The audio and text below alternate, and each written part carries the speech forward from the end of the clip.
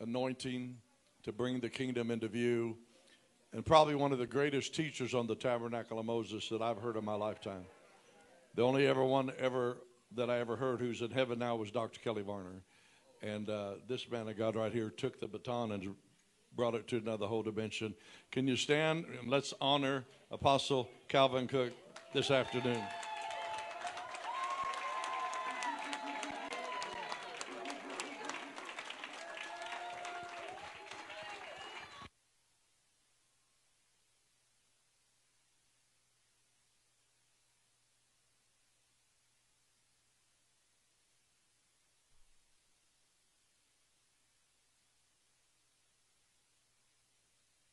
That was mighty kind of you, Don.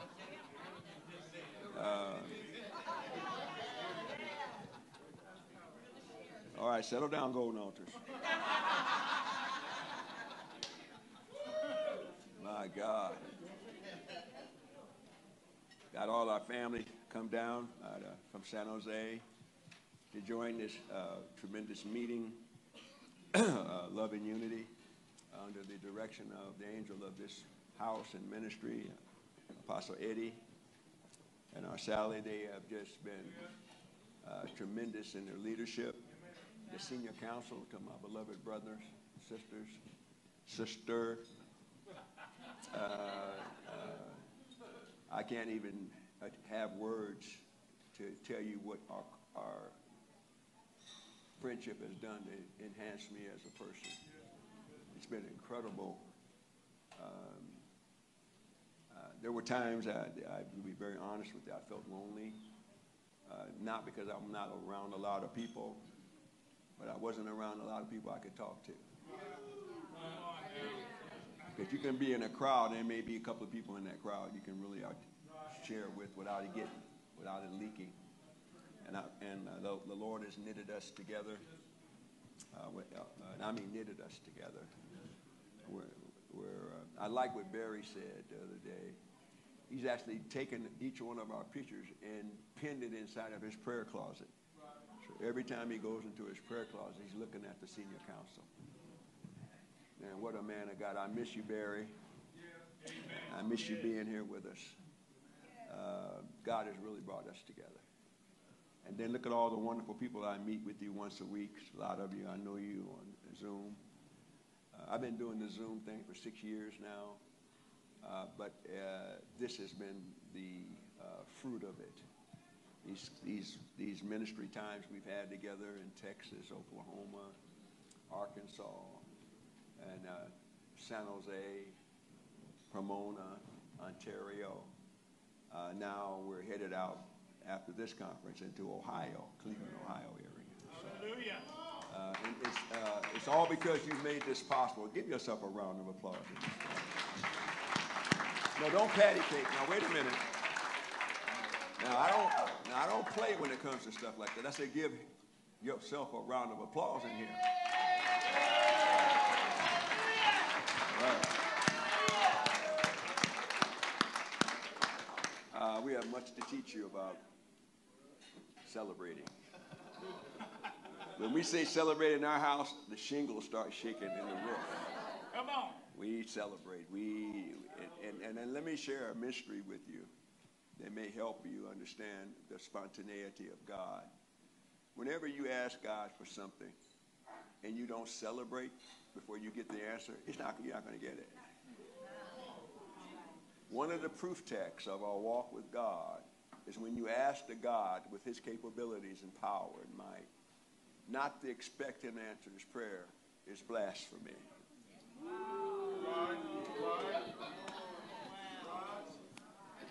So when you ask God and he don't see you celebrating, that means you don't believe he can do it.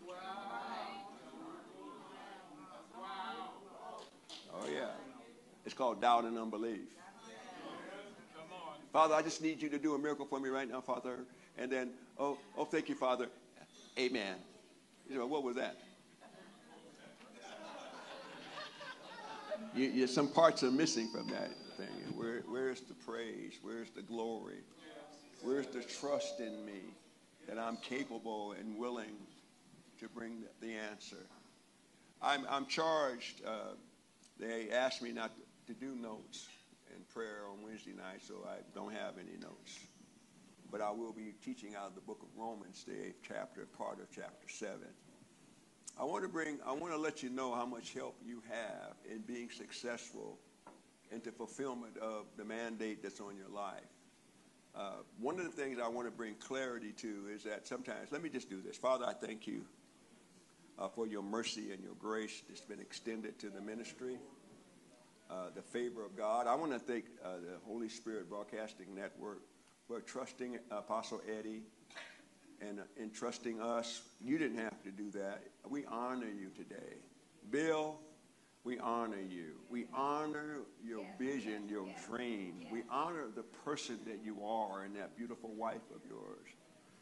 We ask God for strength for you, for your schooling, the things that you're doing around the world and the nations of the world. Thank you for trusting us with such a great responsibility.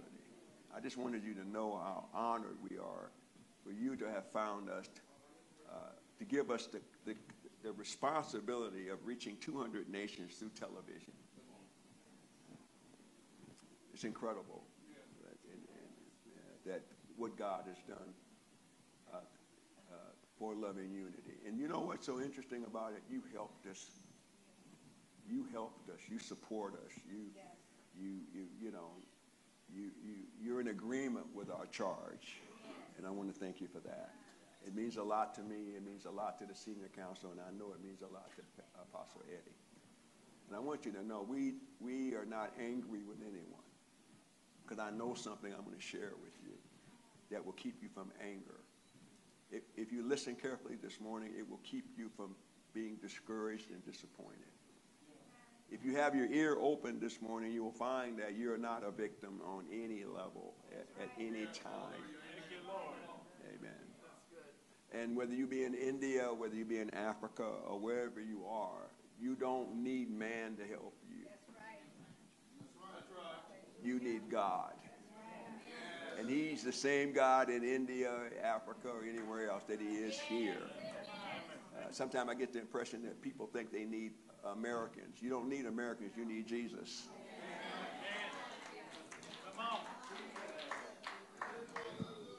We pushed that thing long enough, and we need to put that thing to sleep. You need Jesus. The answer is in Jesus. Let's go now before the Lord. Let me run this thing to you. It's in my spirit, but I want to stay true to Scripture if I can, because there's a message in the book of Romans. I've read many commentaries. I've looked at all of the different exegeted and gone back and looked at every word in this chapter. And I don't find in this chapter what many people say that it's about. We got a lot of echo. We can get rid of that. I won't get on your nerves. You have to hear me twice.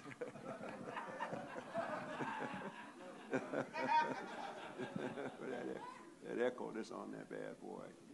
I'm going to roll here in a minute. I'm going to go ahead and start releasing the word under the anointing. But I want to make sure that I communicate what the Father spoke to me. It's not about how can you do what a robin does. You can't. Only Robin can do that. Where am I going to be Ronnie? I'll never be Ronnie. But man, he's good enough to be Ronnie by himself. And there's no way for me to try to one up on my son, Andrew. He's been with me since he's 10 years old. How do you don't want to do that, but he's enough. Amen. And I wouldn't want any of us to duplicate each other, because the mandate and the charge on your life, the fivefold ministries, when we talk about equipping the saints, and we misunderstand it, we think it's school books and paper and pencils, when it's actually the work of the Holy Spirit. The work of the ministry is to make you look like Jesus. That's it. It's not church work. It's not the work of the church. It's the work of the ministry. The ministry is that you come into full stature and measure of the image of the living God, who is the Christ. Any other work that you find yourselves doing is called dead works. Dead works only implies to the fact that you're doing something that doesn't produce the image.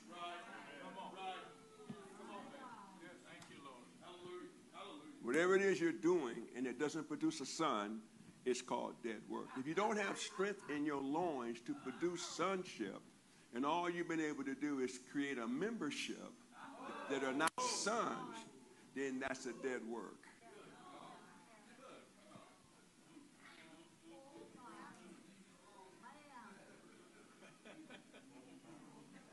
Are you all right with that already? Because I feel stuff coming at me. Come on here. Paul makes a statement. It sounds like a statement of defeat in the 7th chapter, the last verses. He said, "Oh, wretched man that I am." Do you remember reading that? And he makes a statement. I just want to throw up your hands. "Oh, wretched man that I am, who shall deliver me from the body of this death?" He's talking about the law of sin and death versus the law of the Spirit of life that's in Christ Jesus. And Paul is rehearsing that there's a sentence of death for those of you that want to live under the law. That's right. And Paul, as a Pharisee, was a Pharisee of Pharisees. Amen. He was that man who was taught under Gamaliel. He was taught by the chief teachers. And he was a brilliant man. That's why God gave him to write those books in the New Testament canon. And Peter only wrote 2. It wasn't because Peter, it's because Peter didn't have the mind and the intelligence to write the other books. But Paul did. God will use your intelligence. Oh, don't tell me God, but he doesn't want you to use your intelligence to use him. Now, God wants you to be intelligent, but he doesn't want you to put that ahead of him, because your intelligence next to him is like a grain of sand. Then he gives an answer here. He says, "Listen, I'm going to take you on a walk in just a minute." He says this: "I thank God through Jesus Christ our Lord, so then that with the mind I myself serve the law of God, but with my flesh the law of sin." Amen. But then, watch this. You can't stop there, though. And you can't start surmise. Remember, the Bible was not written in chapters. And so the flow of Holy Spirit doesn't stop with chapters 1 and 2. It's one continuous thought that comes out of the logic of God, the mind of God, to bring us to alignment with his purpose. That's what it's for. To align us with, not to begin to argue over what he's saying, but to bring us into alignment.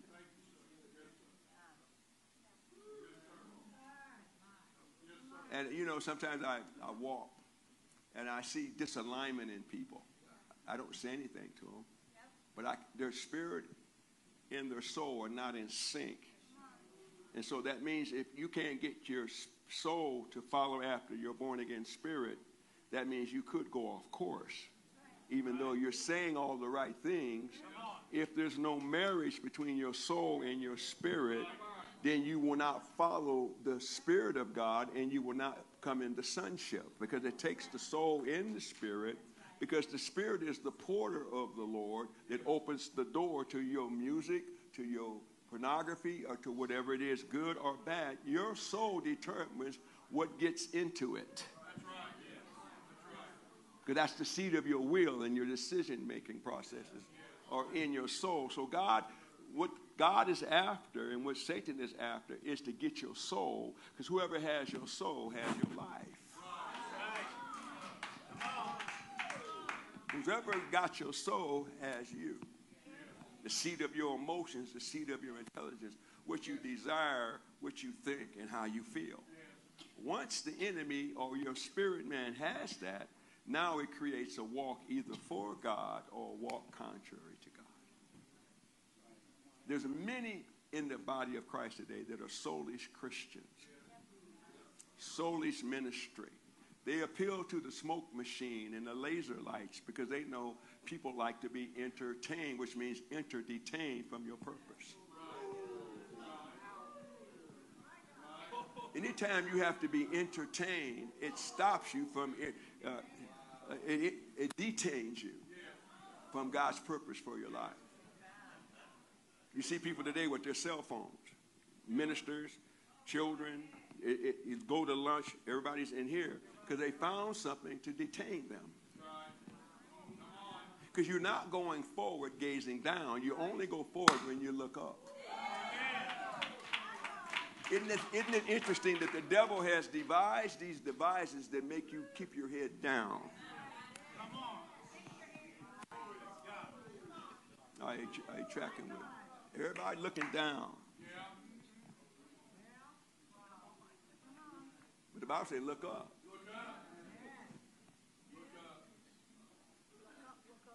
Now, once Paul says, "Oh, wretched man that I am," here comes chapter 8. Come on, you got to see this. But I don't want you to do Greek and Hebrew on me, because that's got a limitation imposed upon it. Because man put that together. That was not put together by God. But the Scripture, the Word of God, is God's mind about you and I. This is his thoughts, his logic, his look. Jesus was the logical idea from the mind of God for salvation to come into the earth. He was God's logic. And you became the Logos. You are the Logos of God. You are God's idea. That's why he planted you all in San Bernardino and Inland Empire and all these different communities, these 15 different cities that he calls the Inland Empire. You were planted here with the idea of salvation in God's mind for planting you. So he planted you so that the kingdom would come in the region where he's sown you. He didn't ask nobody to start no church and start a religion. He didn't ask nobody to come up with 32,000 different denominations and all this separation. That come from the mind of man. The mind of God to have one incorruptible seed in a people planted in Ontario. And because the seed was an apple seed, let me use that as an example, then we all can look for the same kind of tree. Well, if the seed is the Son of God, then we ought to be seeing the Son of God all over this in the empire. There's only one seed. Are you tracking with me?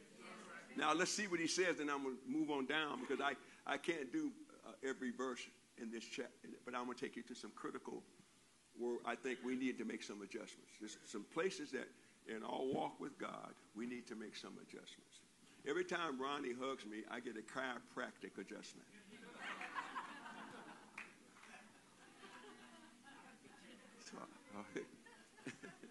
He's a character, man. I love him. I love that guy. It says, there is therefore now, he says, once he said Christ is the answer. Somebody say Christ is the answer. Now, what I want to do, I'm going to bring definition of what that looks like, him being the answer. Because we can say, oh, he's the answer. But what does that look like in your day-to-day life? Him being the answer, I see. Because many of us came in today, and you came in without answers. So, are you not in Christ? And the question would be, then why don't you have the answers? You see what I'm saying? If you're somewhere where the answer is, why are you walking and don't have the answer? Why are you living without the answer? Why are you suffering in a kingdom, that has the power to deliver you from the thing you're suffering from? Now, I know you suffer to get into the kingdom, but why are you suffering in the kingdom you suffer to get in?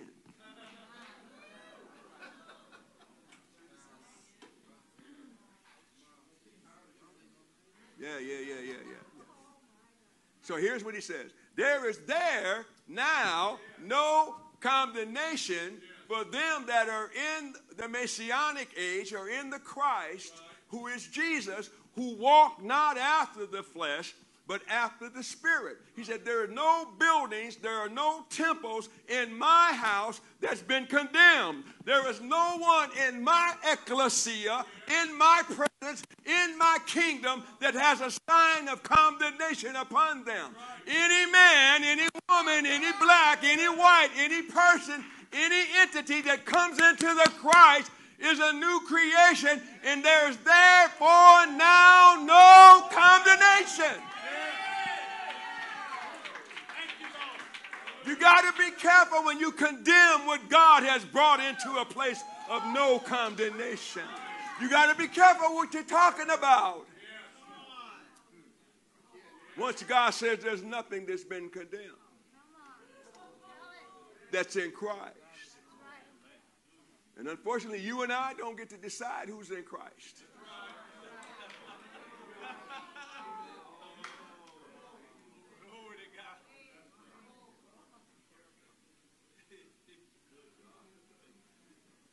Got a lot of people talking against the anointing. People talking against the things of God, the people of God. You know, you get to make mistakes in the kingdom of God. You may fall in the kingdom. God never told anybody they're going to live a perfect life. He said you're going to be brought to perfection, which doesn't necessarily mean your life is perfect, but you're mature enough to understand that it isn't. And then you understand the whereunto what it means to be in a metaphorical system which allows you to get up 7 times. You get to get up from your fall. Hey, now. Remember, you fell in a place where there's no condemnation.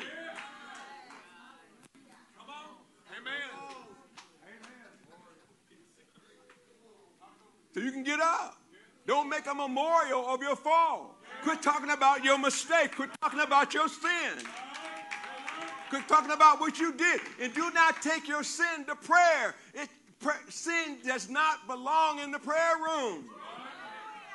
It was hung on the cross, and your handwriting of the ordinance that were against you were nailed to the tree. Don't take them off the tree and take them to prayer.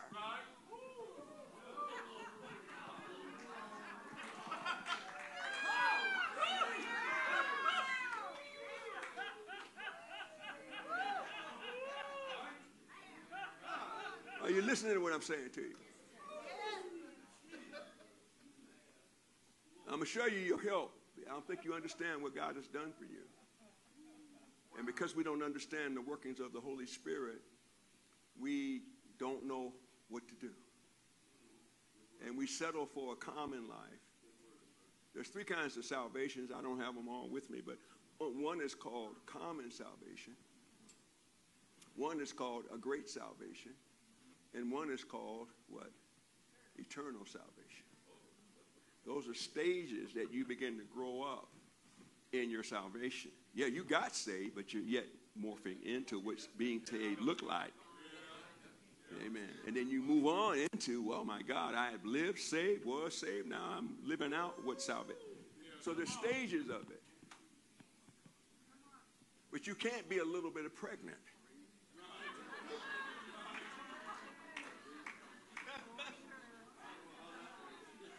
So if you saved, you saved. And we got to stop telling people, well, you're just a sinner, saved by grace. And there's no sinners in the kingdom. This is a kingdom of a redeemed community. We're in a commonwealth, and the wealth that we carry is his salvation, who is the Christ. We're the seed of the Son is in each one of us. Incorruptible life of the Christ. That's our treasure we carry in this earthen vessel. And the Bible says we grow up to be the temple of the Lord. So he's working in us, not outside of you in the law of legalism, telling you what you can't do. And even some of the prophets are operating legalistically by telling you this and that. This is going to happen to the world and doom and gloom. Lying prophet. You liar. You lie against the Spirit of God. For this is the greatest day man has ever had an opportunity to live in the Spirit of God. There has never been a time on the earth where we can live in the glory of God that he wants to reveal in his saints. There's never been a people that he has trusted like he trusts this generation. Yay, my God. Glory to God. He said, for the law of the Spirit of life in Christ has made me free from the law of sin and death. So there's no more law of sin and death against you. That's right. Come on. Yes. You've been made free from that. And now you're partaking of the law of the Spirit of life. There's a life in the Spirit. It's called pneumatikos. That means you're not driven emotionally. You're not driven intellectually. You're not dealing with or driven by how you feel. You know, I notice that you don't feel bad when you're getting your nails done. You get all 10 of them nails done.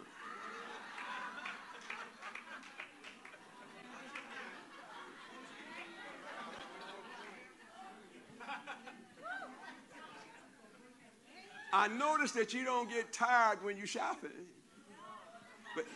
But in a minute you say, I'm too tired to go to church. Honey, you go ahead, honey. Why can't you be on time with your husband? Why you got to come late every Sunday?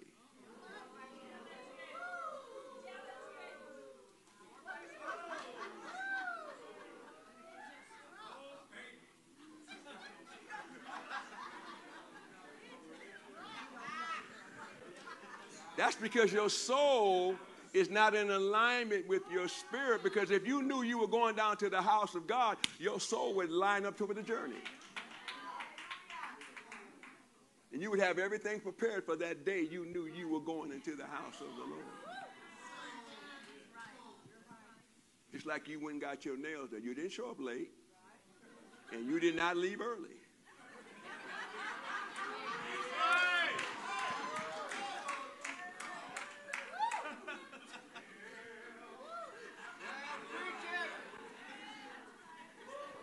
Come on here, I got to help you here.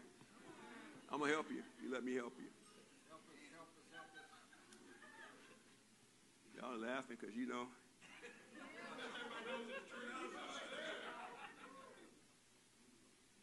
For what the law could not do, that it was weak through the flesh, God sending his own son in the likeness of sinful flesh, for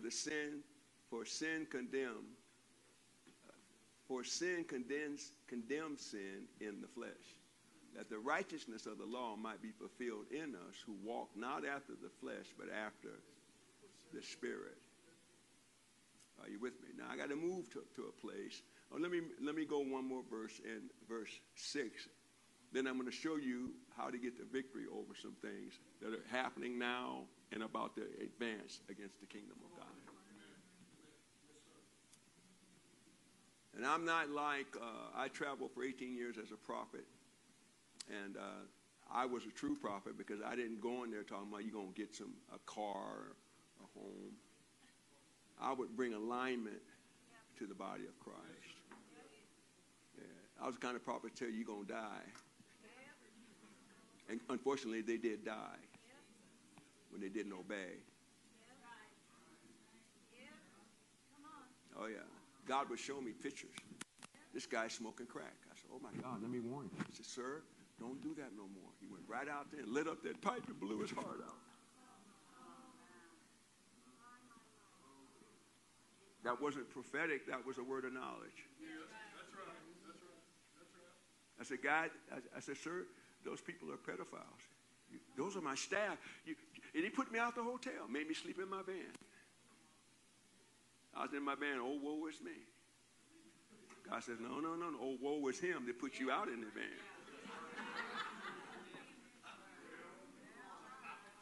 The next day, I get a phone call from Modesto, California, that they caught the entire child care staff in pedophilia. Closed down the entire. But God, see, the prophet don't come in like that all the time. Sometimes, and that's not bad in doom and gloom. That's reality. That ain't got nothing to do with doom and gloom. That has to do with human behavior that's out of sync with the kingdom purposes.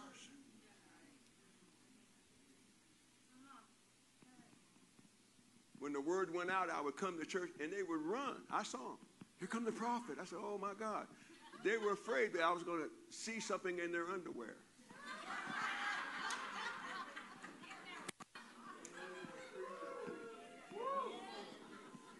They were running. I'm telling the truth. They were running. I said, man, where are you running from? I don't operate this on demand. Do you have a word? No, I don't have a word. I just got in an argument with my wife. What do you mean, do I have a word? I'm living on the Velcro cross. I'm trying to be saved up in here. Do I have a word? No, I don't have a word. But give me a moment to repent and I'll come back with a word. We try to act like we're not human. Boy, shame on us. Perfect people nowhere walking anywhere. I don't care what their title is.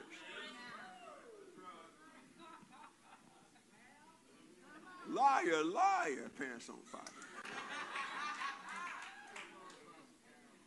Guys walking around all sanctimonious. And, my God. Come on, body of Christ. I've been doing this a long time. I do not front a fake, fraud, or phony. It is what it is. And I'm living for God with all that I have within me. And the only thing keeps me from sin is I'm afraid of God.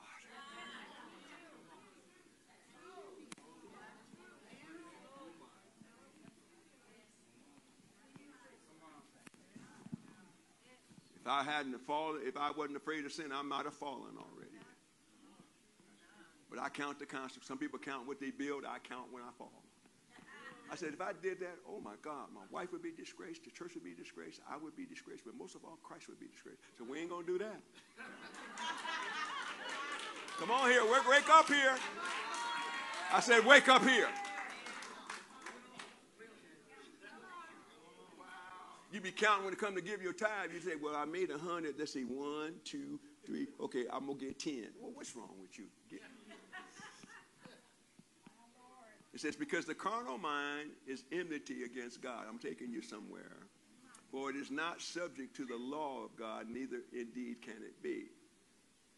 So then they are that of the flesh, and the flesh cannot please God. That's why flesh in the blood cannot have an inheritance in the kingdom. And if Christ be in you, the body is dead because of sin, but the spirit of life is life because of righteousness. Now, but if the spirit of him that raised up Jesus from the dead dwell in you, you heard Ronnie say that earlier, he that raised up Christ from the dead shall also quicken your mortal bodies by his spirit, by the spirit that dwelleth in you. Now, what I want to do, I'm just going to be right up front with you. I see some things in you. I want to address some things. In this walk in God, we have had a misconception that we got to be perfect. That everything has to be done this way, that way. That you have to pray in a certain place all the time. You got your little prayer closet, and you're religious about it too. You got a religious spirit in your prayer time. You got a religious spirit on how you pray. I remember when I first came in this thing I was doing, somebody said, well, boy, if you're going to be a Christian, you got to pray 2.4 hours a day because there's 24 hours in the day, and you got to give God a tithe of your time in prayer.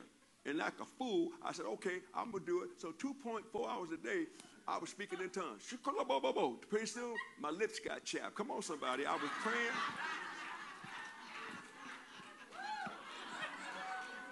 For 15 months, I'm every day.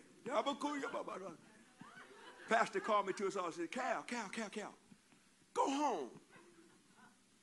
Go home to your family. Go home. I said, Pastor, I'm working for the master. He said, you about to create a disaster. Go home. Come on here. It's not the length of time you do anything. It's the quality of what you do. It's the purpose in which you do it. It's the understanding has been enlightened that you may be able to get done in 5 minutes, which some people takes an hour. Because they got sin consciousness. They've got so much junk in their trunk, it takes an hour to even know you're in the presence of God. But if you walk in the Spirit and you do not fulfill the lust of the flesh, in 5 minutes you can get it done. My God, hear me. You don't take all that.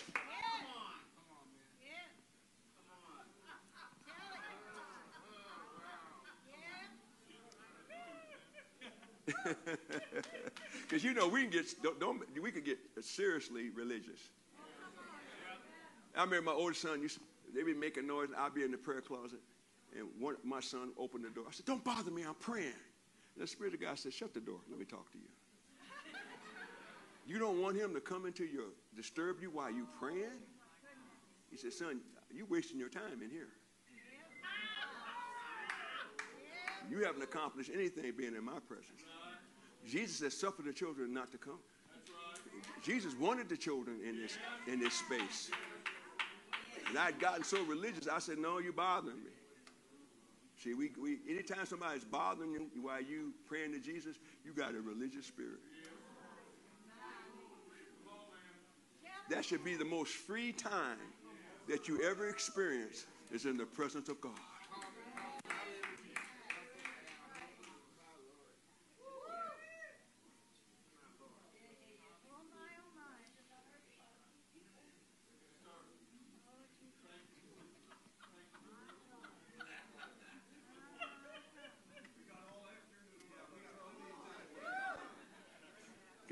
Can I get this out?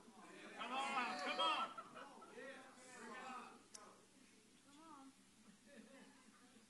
Now he tells us, "Therefore, brethren," verse 12, we are debtors not to the flesh, and to live after the flesh. We don't owe our flesh a debt, body of Christ, to satisfy it with its lustful desires.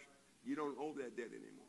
You do not have to fulfill the lust of your flesh, the lust of your eye, or even in the pride of your life, thinking that you're the only one that can preach your doctrine is the only one that's good. Your church is the only one that believes the truth. Everybody ought to be like you. Oh, thank God that we're not.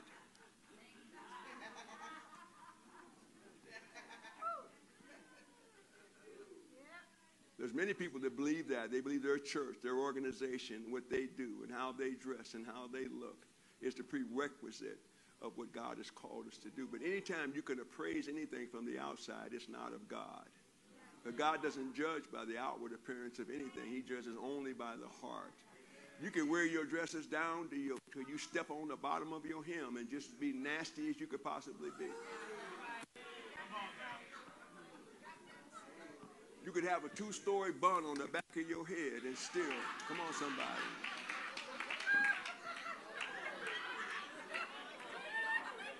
That has nothing to do with holiness whatsoever.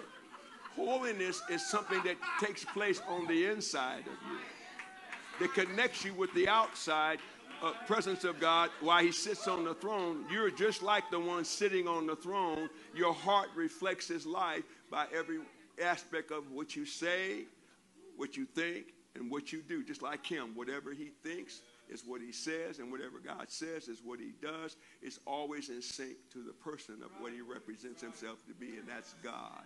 That's called holiness. There's no deviation from what he's saying, thinking, or doing. It never takes away from who he presents himself to be. Be ye holy as he's holy. Okay, let me go here. For if we live after the flesh, watch this. I like the Bible because you don't have to mess with it. It says you'll die. Doesn't mean you're going to die and go to the grave. It means you're going to be separated from God, which will cause you to go to the grave separated. If you, through the Spirit, do mortify the deeds of the flesh, that means put to death your deeds. That means you have the right and the power to put to death the deeds of your flesh. Now, let me explain something to you. I got completely delivered from sin, but when I first got saved, I didn't get delivered from the power of it. I got delivered only from the penalty of it. And many of us in this room, we've been delivered from the penalty. You're not going to go to hell, but you're living like you're there.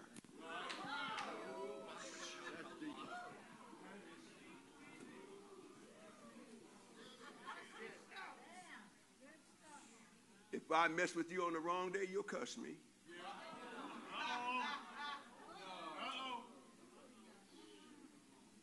There won't be hiccup on Shia either.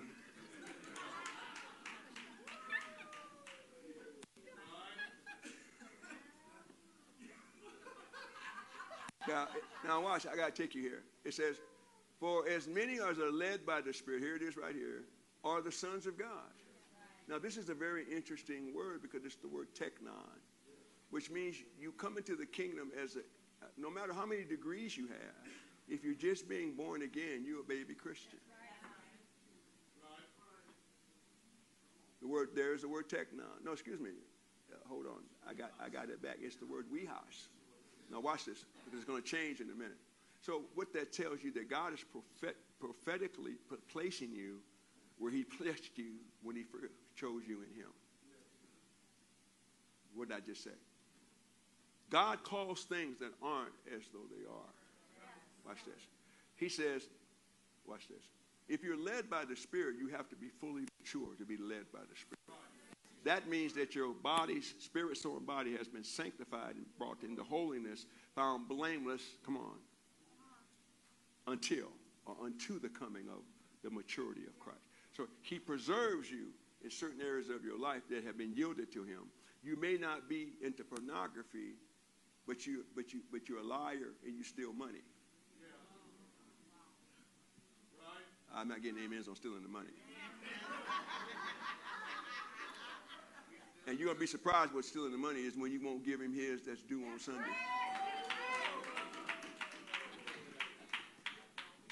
That's stealing the money right there. He said, when you're a thief, don't steal no more. And the worst place to pull off a theft is in the house of God.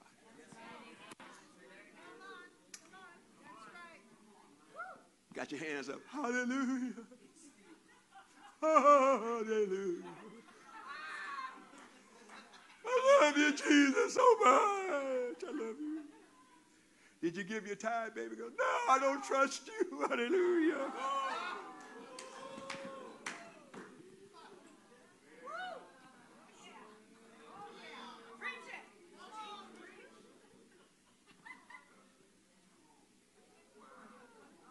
Let's move on. Now watch what happened just in the next verse. He takes you from wehas back to the beginning of the journey. Watch what he says here. For you have not received the spirit of bondage again under fear. What's the bondage? It was to the law.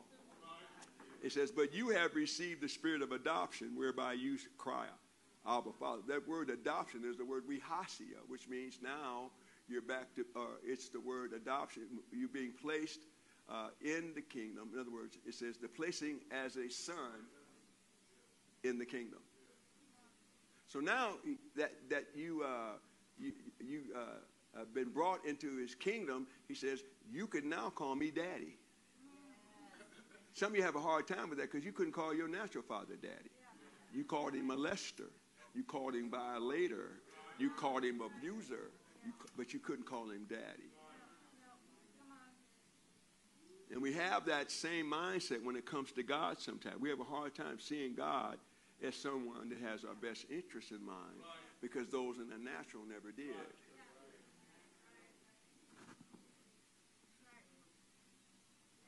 The Spirit himself, now watch this is where I'm taking you, bears witness with our spirit that we are now, watch what it's going to say, teknon. Wait a minute, I thought you just said I was a wehas, placed in the kingdom. Yeah, but now that you know what the prophetic word is for you, I got to take you back so you can walk to that place. Say, yeah, oh yeah, you are, in my eyes, you fully, but in the reality of where you are, you need to keep on walking. Now the process of your sonship begins. From a baby to a napios, to a padion, to a wehas. You begin to go through the processes of Christian development into sonship. Some of you putting preachers in the pulpit and they still got diapers on. And you can put an old man in the pulpit. He may not have diapers on, but he got parents. He got those, you know, those.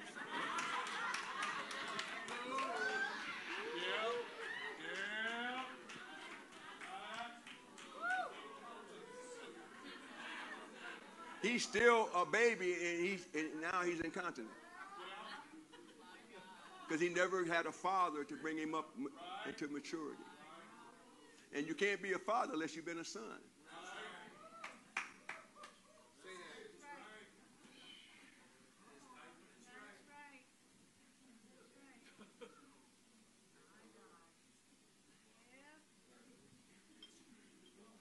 I'm going to jump forward now and take you to where I need to take you. I got to do that. But I want to show you the working of Holy Spirit, and I want you to have a greater confidence in God than you ever have before, because he's going to show you some things he's doing that you never knew he was doing while you're going through the processes that we're talking about to bring you to maturity. There's some things that God allows just in your circle, because that's what you need to get you to the next place in him. Then there's some things he'll allow to happen in somebody else. So you can't run to your friends and say, what do you do? They've never been on this way before, and neither have you. And their thing that God gives them to overcome is different than yours. So you can't even get them to help you. You got to go to him. The Holy Spirit must be your best friend. Say, Holy Spirit, you're my best friend. For that to be true, you're going to have to throw some phone numbers away. You always call them and tell them everything you should be telling the Holy Spirit. Some people you shouldn't be talking to about your husband. Some people you shouldn't be talking to things about your wife. I don't tell anybody anything intimate about my wife. My mother, my father, my friend, I don't care who it is, they don't get a right to know.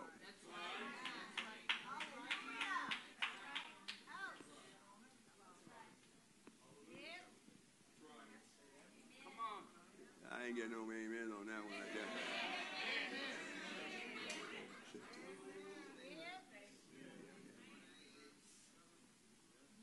Spirit of God bears witness that we are the technons of God, and if we are technons, then we are heirs. That goes along with Galatians chapter 4. Even though you are a heir, yet you're not of age, you're no more than a servant. So it clarifies it here. If children, you're heirs, and heirs with God, and joint heirs with Christ, if so be that we suffer with him, that we may also be glorified with him. I reckon that the sufferings of this present time are not worthy to be compared with the glory which shall be revealed in us. With the earnest expectation of the creature waiteth for the manifestation of the sons of God. Now watch this.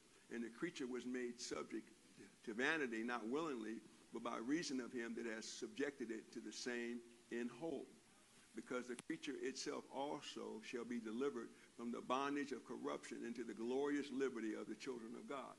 Now, what did he just say? He said, when the children of God, wait a minute, hold on, let me show you this. When the children of God, the technons, come into Wehas, corruption will be delivered. The creation will be delivered from this burden of corruption when the manifestations of the sons take place. So the whole creation is waiting for you and I to come under the right governance of the fivefold ministry, because we can't get it done with an apostle. We can't get it done with a bishop. We can't get it done with a pastor. It takes the whole team. Unfortunately, don't get mad at me, there's no bishops on that team. Why do you keep trying to modify what the Word of God so clearly states? Bishops are authorized by apostles to oversee the work of one house. The Bible does not speak of bishops being over many houses. It speaks of every man in the church is a bishop over his own house and has one wife. Every word used for bishop, for pastor, is the same word in connotation in terms of its usage. I wouldn't say it unless I studied it. But we don't go by what the word says. We go by what men are saying. We're so afraid of men and what they have done that we won't even stand up in the word of God. You got men leading you that never learn how to follow.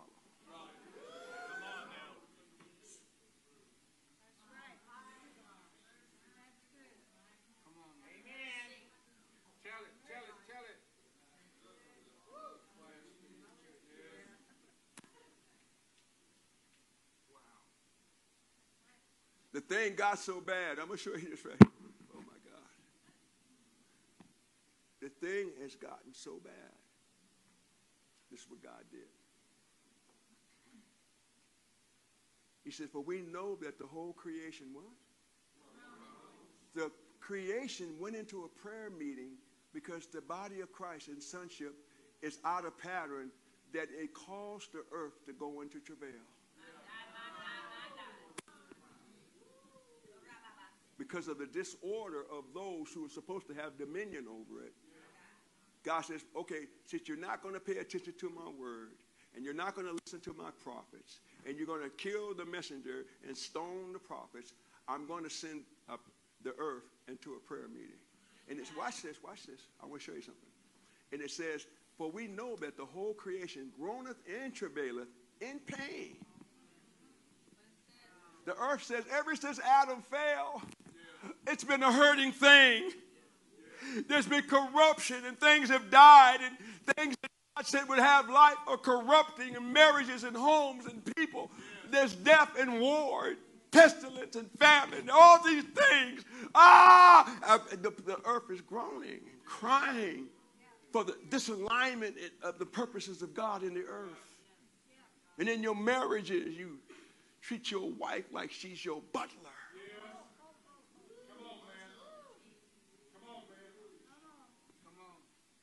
And she was co-apostle with Adam. God had the woman over the whole creation of his hand with her man. They were not separated. They had the same name. Their name was Adam. How dare you change?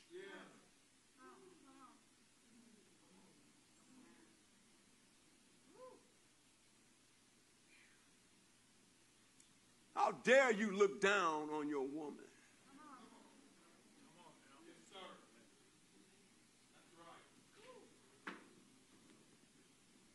I got attitude.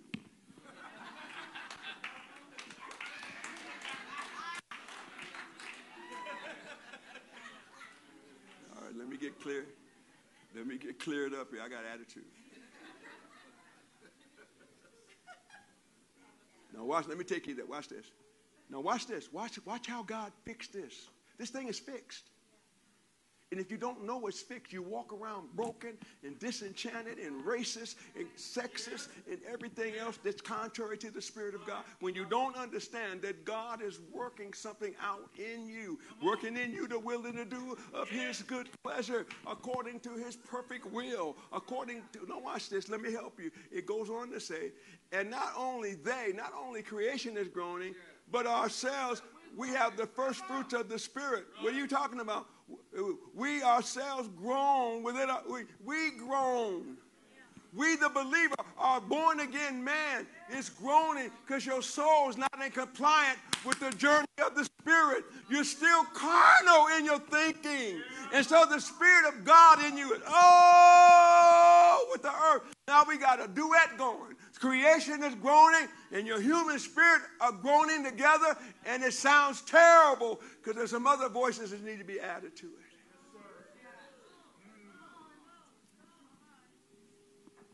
So God has you groaning along with creation's groaning. Watch this. Waiting for the adoption, to wit, the redemption of our bodies. Because if your soul doesn't get in alignment with God's spirit, in your spirit, your body will be like a wild ass. Like the spirit of Esau.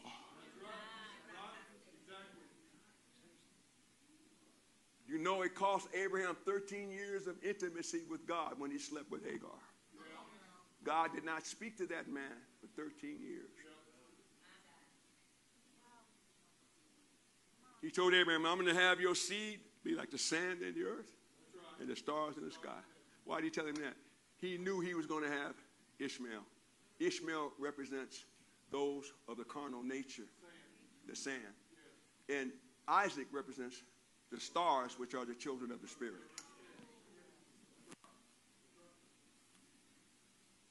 Two opposing forces.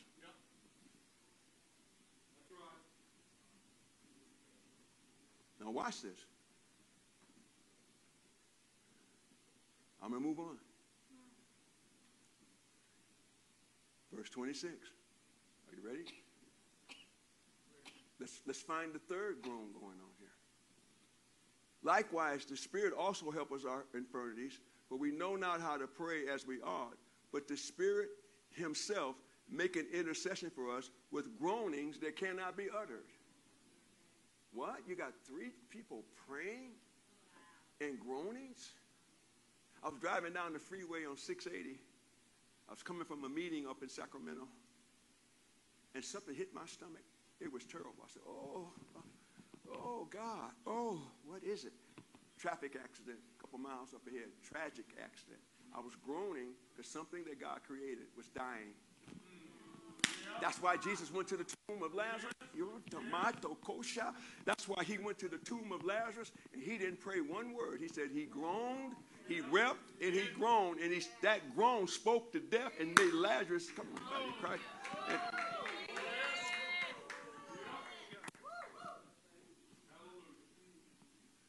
Likewise, the Spirit helpeth our intercession, our infirmity. This means you have a weakness that was inherent in you by the hand of God. It's a weakness that causes you in a way that brings deliverance to you.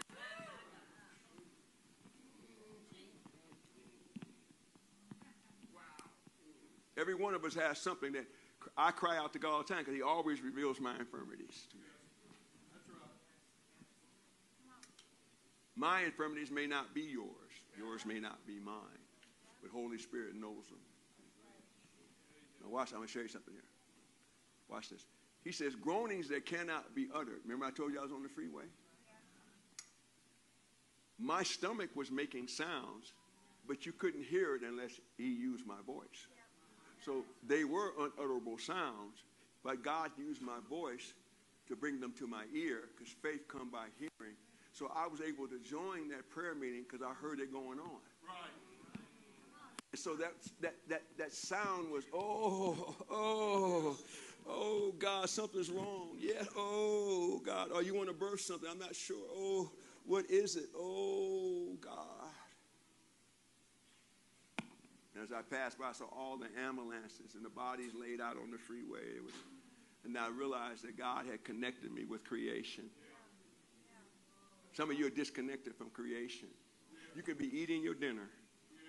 They said, 17 people got killed in the school. He said, oh, that's terrible. Honey, pass the gravy. Oh, those biscuits are really great. Oh, my God. You can eat and watch television and eat popcorn in the midst of tragedy. That means that you're not connected with creation.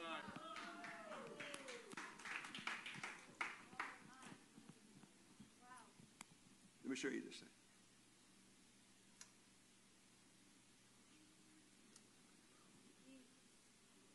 Are you ready for verse 27? Yes, sir. Now watch this. And he that searches the hearts knoweth what's in the mind of the Spirit. This is a very unusual verse of Scripture. Because he maketh intercession for the saints according to the what?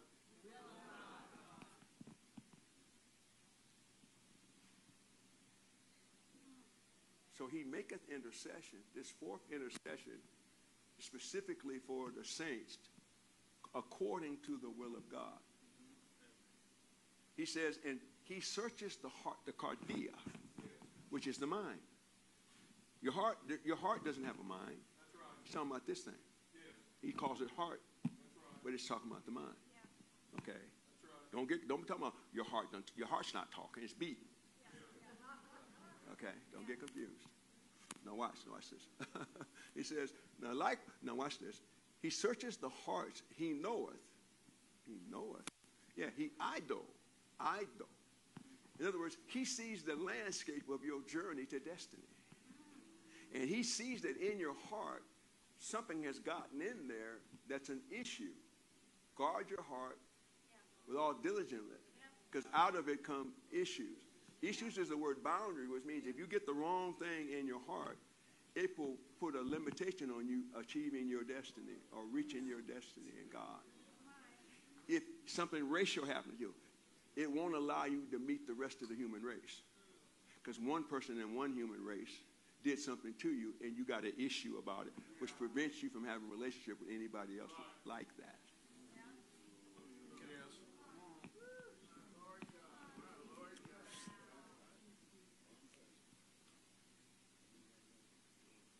I prophesied this the other day on television that if you are treating your wife out of your custom of your country rather than the word of God, then God can't take you where he wants you to take you, because without your wife, you cannot have dominion. That's right. That's right. That's why some men don't get promoted. That's why your ministry can't go far, because you think it's all about you and you left your wife out.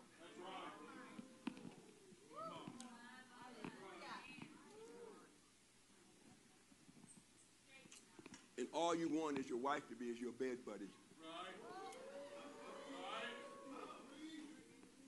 Oh yeah, you got to have some food too. You got to get your tortillas and your enchiladas cooked on time.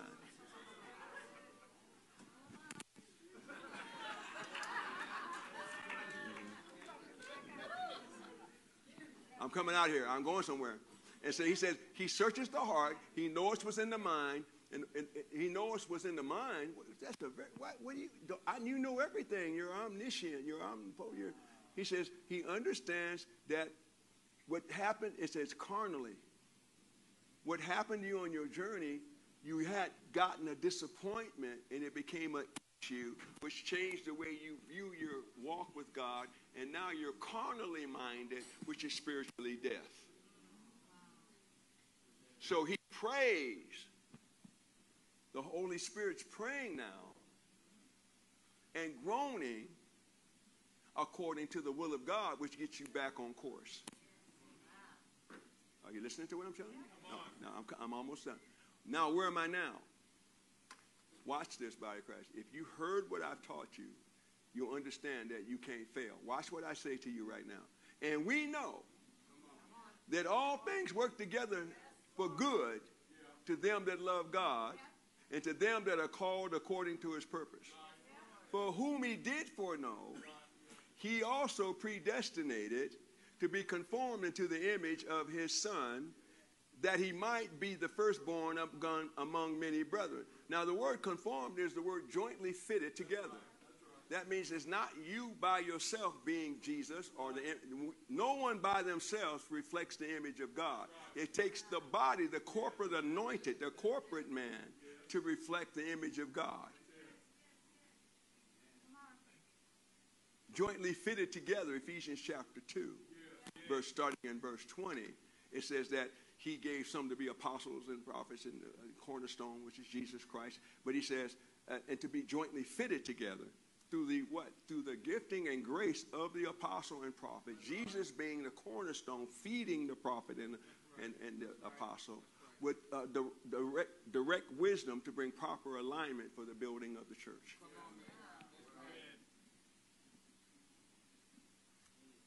Without that proper alignment, the church is what it is today. 32,000 denominations. Matter of fact, if I ask Google right now, last time I asked Google, it said there's 45,000 denominations around the world.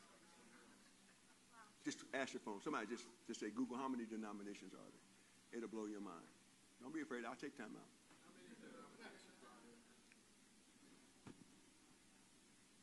What did it say? How many religious denominations are I there? want you to see this.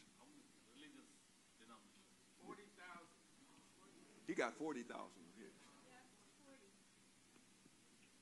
We got a serious problem by Christ. And a Band-Aid's not going to fix this. But somebody else is. Let me show you this thing. Okay, now what? You got 45,000 too? Okay.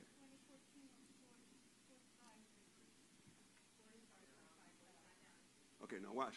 Let me finish this. I'm coming to an end here. So,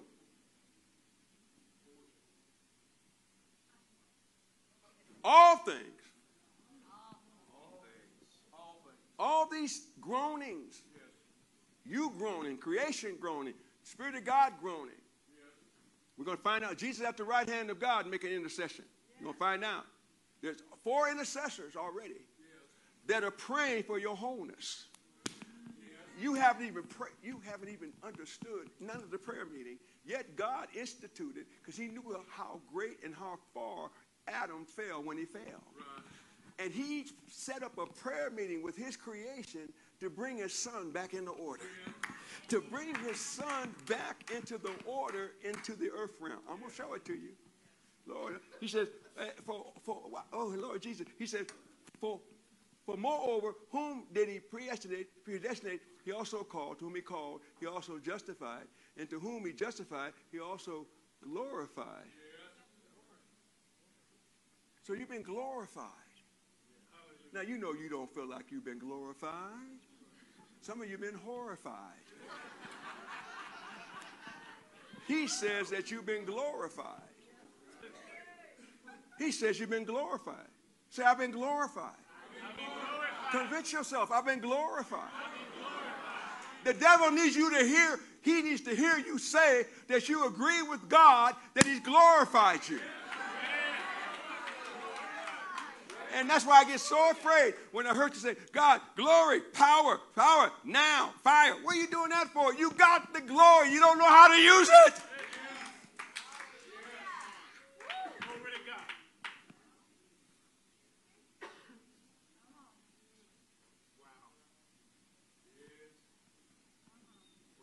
He says this, what shall we say then to these things? If God be for us, who can be against us?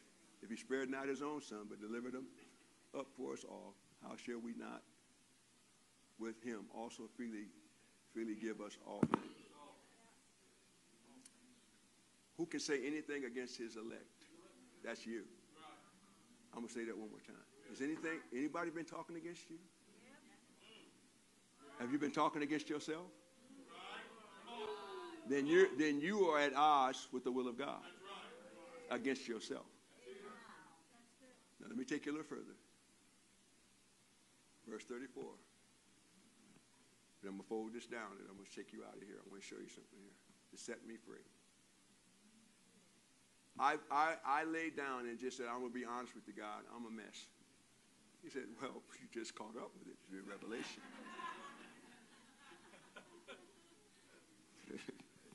You've been a mess a long time, man. He said, but I'm okay with your mess because you're an honest person. And I can trust you. Oh, you're a hot mess, he told me. But I'm trustworthy. Once I give my word, it's my word. Still a mess. This is what he says. Who is it that condemneth? Who can come against you once he elected you? Remember, no buildings in the kingdom are condemned. Be careful. Watch. I know they're messing up on TV. I know some of the guys that are ordained of God, some of the guys that have reputation, but I love them. They're still children of God. Ask God to give me a love for them, especially when they fall. Help me, God. I'm talking about them now, but I don't want to talk about them. I want to help them get up. It gives you glory when they fall and get up.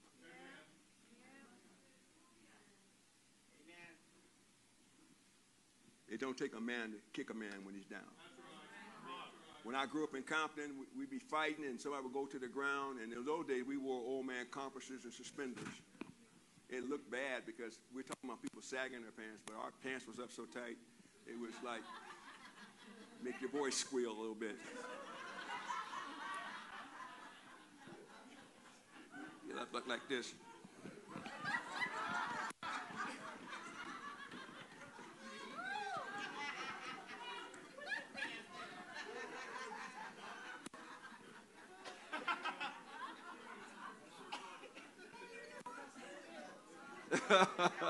I'm not telling you nothing else. Stop it. But when somebody fell down, it was like that's the worst thing to do. They would start kicking you.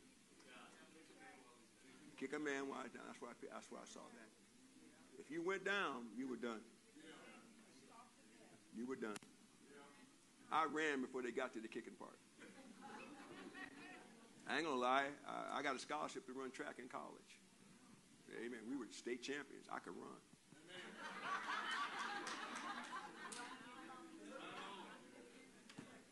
The only time I got kicked is when the police stomped me. And I caused that. If I'd have left them alone, they wouldn't have had to beat me up. But I couldn't get that mouth to be quiet. So they beat me because of what I was saying about them. Your mother's a skin diver at the car wash. I was just talking about it really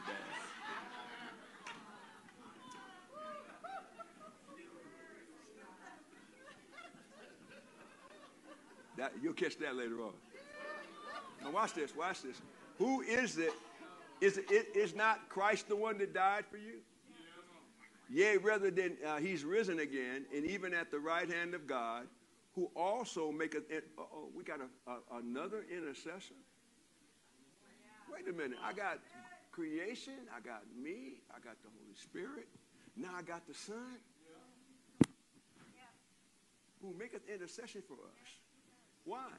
Because he's making sure nothing can separate us from the love of God. No tribulation, no distress, no persecution, no famine, no nakedness, no peril. He says, for it is written, he says, this prayer meeting is keeping you from being separated.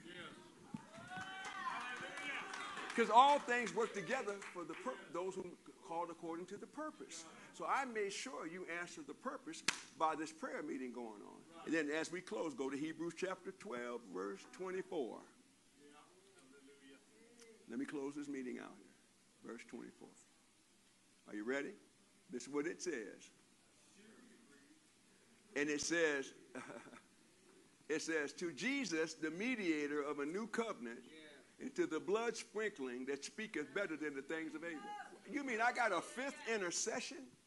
Interceding. The blood fell. See, look, when the blood hit the ground, it began to speak in tongues. When Jesus was hanging on the cross, his blood from his head, the wound, it began to speak. Abel's blood was crying out for vengeance. Jesus' blood was crying out for mercy from the mercy seat. So now I got creation, we ourselves groaning, the Holy Spirit groaning, Jesus making intercession, and now I got the blood that's speaking on my behalf. I got 5 stones in my thing making intercession for me.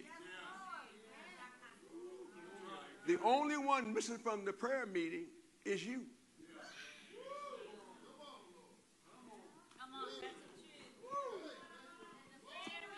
And what he did, wait a minute, he satisfied that. He says, okay, Ephesians chapter 2, he says, I set you together in him so the 6th man could sit down in the 7th man.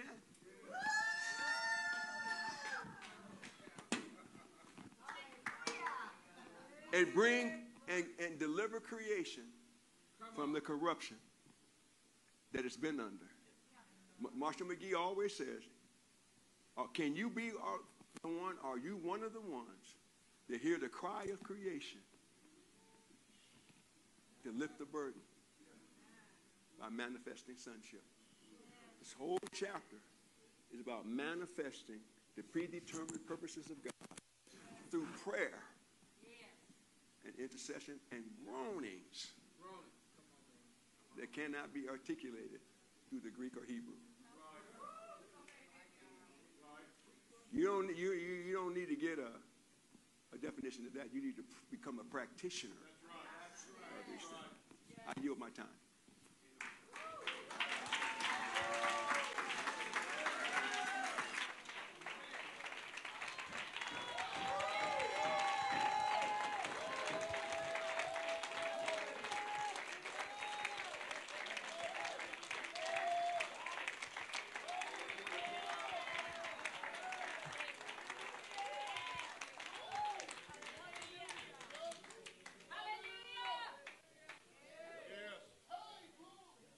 All I can say is I don't know anything.